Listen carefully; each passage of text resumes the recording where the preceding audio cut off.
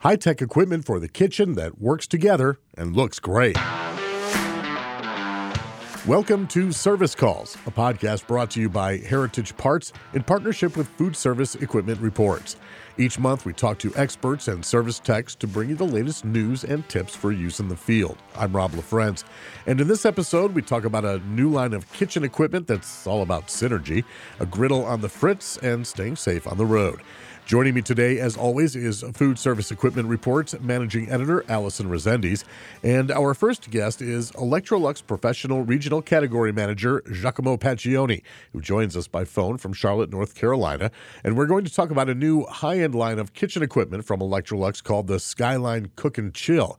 Giacomo, can you give us the backstory about the Skyline Cook Chill solution? Back in 1976, one of the company Electrolux was the one that acquired the first company that developed the combi oven. And in 1983, we developed the first blast chiller.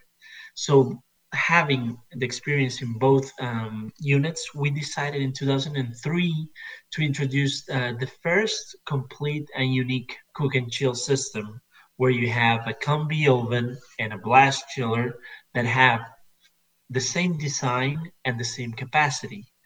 What this means is that we've gone a step further down the road in 2003 to have equipment that are built and designed together to make operations to be seamless. Interesting. So let's flash forward to now where the combi oven and the blast chiller, they're all together, part of the Skyline system.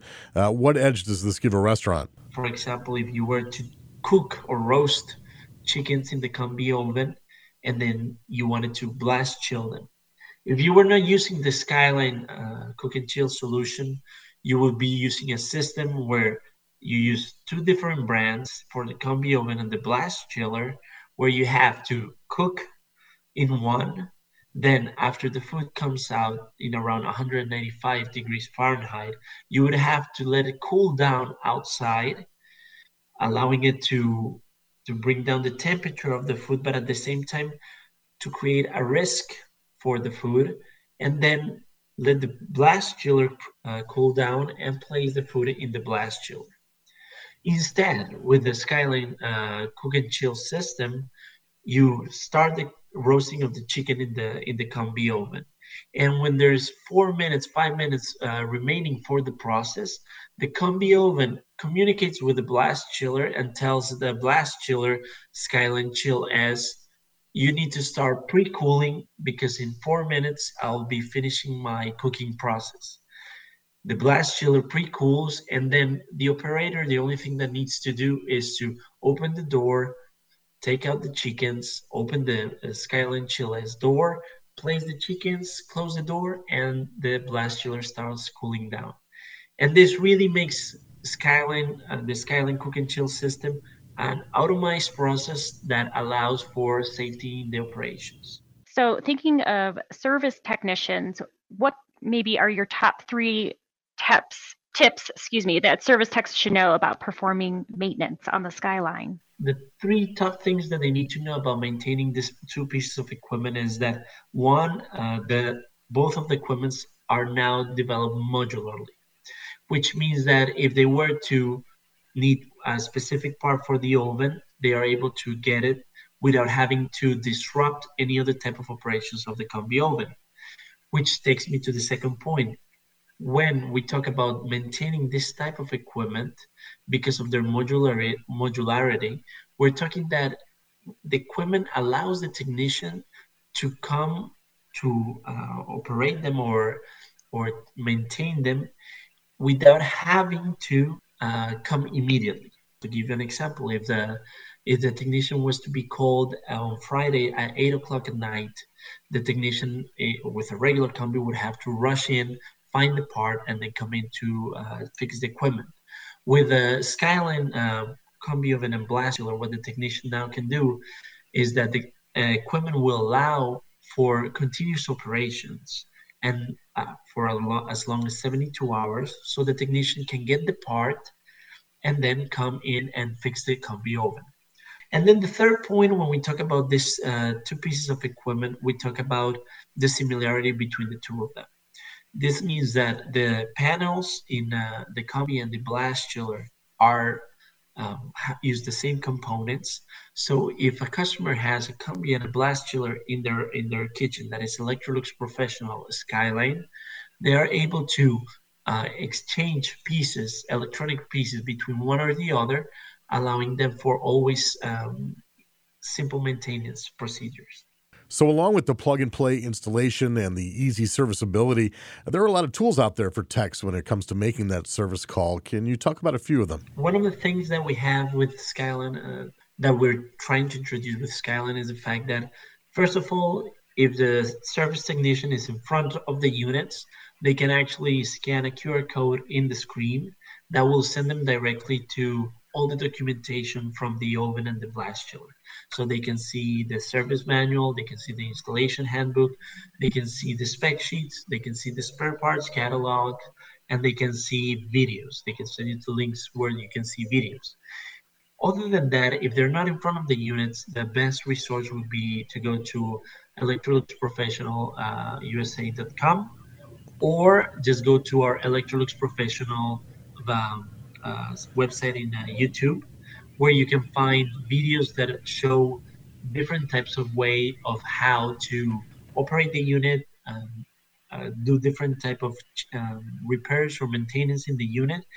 Then the last step will be to email us at profconnect@electrolux.com, and we will be able to provide them the material. Great stuff on what sounds like it could be a real game changer when it comes to kitchen equipment. That was Electrolux Professional Regional Category Manager Giacomo Paccioni.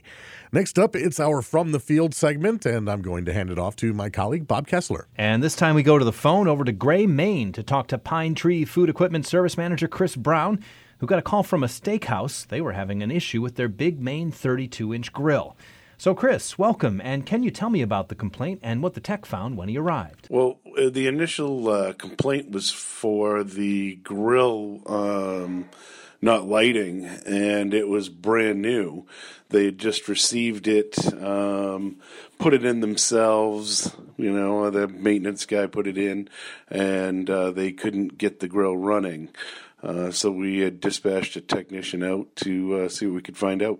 And what steps did the tech take to fix the griddle on that first visit? Well, the first thing they went through and checked, the gas and the setup and make sure it was the right, LP or propane and just the normal functions of the grill to, make sure that was not an issue. Then, looking further into it, they were able to get it running at that point, but not 100%. We got them up and running for the emergency, and they were able to use it. But they had ended up calling back, I believe a day or so later, and we had to go back out. It had started repeating the issues. And at that time we started looking at the gas pressures. What we had found was there was no internal gas pressure where we could take some readings on it, which made it a little more difficult. We worked, with their support because it was a warranty. You have to kind of follow the manufacturer's blueprint of walking through steps to troubleshoot. We ended up putting in a little port so we could measure the pressures and found that, the gas pressure incoming was not correct at that time. And then a few days later, the restaurant called with the same problem. So what did the tech find this time, and then what repairs were made? What we ended up doing was working with the manufacturer, tested the probes, the main control probes, and they felt as though that could be the problem, so we replaced them at their direction. And at this point, you're on the phone with the manufacturer. What did they have to say? They were scratching their head a little bit. Believe it or not, they were actually at one point where they didn't know if they could even fix this unit, and they may have to replace it. Once the new probes didn't work, the tech installed a valve that let them test the internal gas pressure and ran diagnostics with a water manometer. What did the tech find? Well, they found that the gas pressures were off. We were getting some readings of about 4.5, and they were recommending about 5.1, which we also found later is pretty critical. Some of the equipment is more forgiving than others with the gas pressure tolerances, and this one actually really needed to be close on the pressure, or it would make the valve chatter and cause some issues. So could you explain what the problem was with the griddle all along? Well, the problem was a gas pressure problem all along, but not having the means, like I said, to test it initially, nothing internally where we could get in and, check it internal to, the unit. We stumbled around with the manufacturer a little bit. And yet another case of perseverance and patience paying off, thanks to Pine Tree Food Equipment Service Manager Chris Brown. Next up, let's talk nuts and bolts. In this segment, we get tips from techs like you who spend their days in the field, and one thing's for sure, you get a lot of windshield time. So let's go to Baltimore and EMR service tech Dre Hinton, who has some safety tips for when you're behind the wheel. My top tips on safe driving, nothing you never heard of. It's defensive driving. Looking in the cars to see what people are doing, whether they're paying attention. If they're turning left in front of you, look in there and see, are they looking your way? Are they even noticing that you're there? And on the freeway, if you're paying close enough attention, you can sometimes anticipate people changing lanes before they use their signals, if they use their signals at all. Second, and the biggest tip, I think, is don't be in a hurry. Take your time, leave space, get there safe. And here's Clark Service Group's Regional Field Supervisor, Kobe Patterson. My advice for technicians on safe driving is being aware of your surroundings. Anywhere from people on the sidewalk, traffic around you, traffic lights and signs. Just making sure that you have an idea of what's happening around you. Also is safe following distances. Most service technicians have larger vans with a lot of inventory in the back that weigh down your vehicle. So giving yourself plenty of room from the vehicle in front of you, that way you have time to stop if you need to in an urgent situation. Next up, let's go to St. Paul, Minnesota, and Smart Care Equipment Solutions SVP Giener Osgul. Number one, never drive distracted. Put your addresses in your GPSs before you start driving. Keep those GPSs or phones at eye level so that you can keep a full view of what's ahead of you, and pull over if you get into extended conversations. Number two, do a walk around your vehicle. Make sure you check your tires, your wiper blades, and anything else around your vehicle that might get in the way of safe driving. It's really important that your vehicle is in good shape. And finally, we drive very heavy vehicles with lots of parts in them and lots of other things, so secure all the items. Make sure all your parts and your refrigerant canisters and clipboards and everything is secure before you start driving. Because if you have to hit the brakes, you don't want any of it flying around. So there's your top driver safety tips. Keep safe out there. And this is Malachi Parts and Service CEO Rich Malachi Farrell Jr. This is my 4 top tips for driving safely on the road. And number 1 is keeping phones out of reach. I think it's very important with all the technology we have today to be easily distracted. And for me personally, and when we talk in meetings, we let the technicians know while you're driving, you should not be answering text messages or phone calls, and you should probably store it out of hand's reach. Number 2, tools, parts, equipment, Freon tanks, etc. are all in the van. They should all be secured safely in order to make sure that things are not bouncing around and become a distraction, especially when you have things like Freon tanks and acetylene. Those need to definitely be secured safely. My number 3 is headphones, earbuds, and things of that nature that might be still in your ear. I think we need to take those out so we can be very alert and hear everything that's going on. That could often be in the way, obviously, of us hearing and being alert for other drivers around us and pedestrians. And number 4 is really just follow the rules of the road. Okay, we don't need to speed. We don't need to bob and weave. We need to remember that we are driving a billboard and everyone will know our name. And we want to make sure that we keep our name good on the roads with everyone, keep everyone safe, and do the speed limit.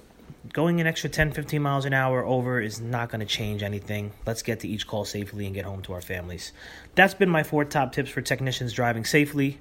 I hope you enjoyed it, and thank you very much. Do you have tips or hacks to share with your fellow techs? If you do, write us an email or record a voice memo on your phone and send it along to servicecalls@fermag.com. And that's it for this episode of Service Calls, brought to you by Heritage Parts in partnership with Food Service Equipment Reports. We'll be back next month, so be sure to follow and subscribe so you don't miss a single episode. I'm Rob LaFrance.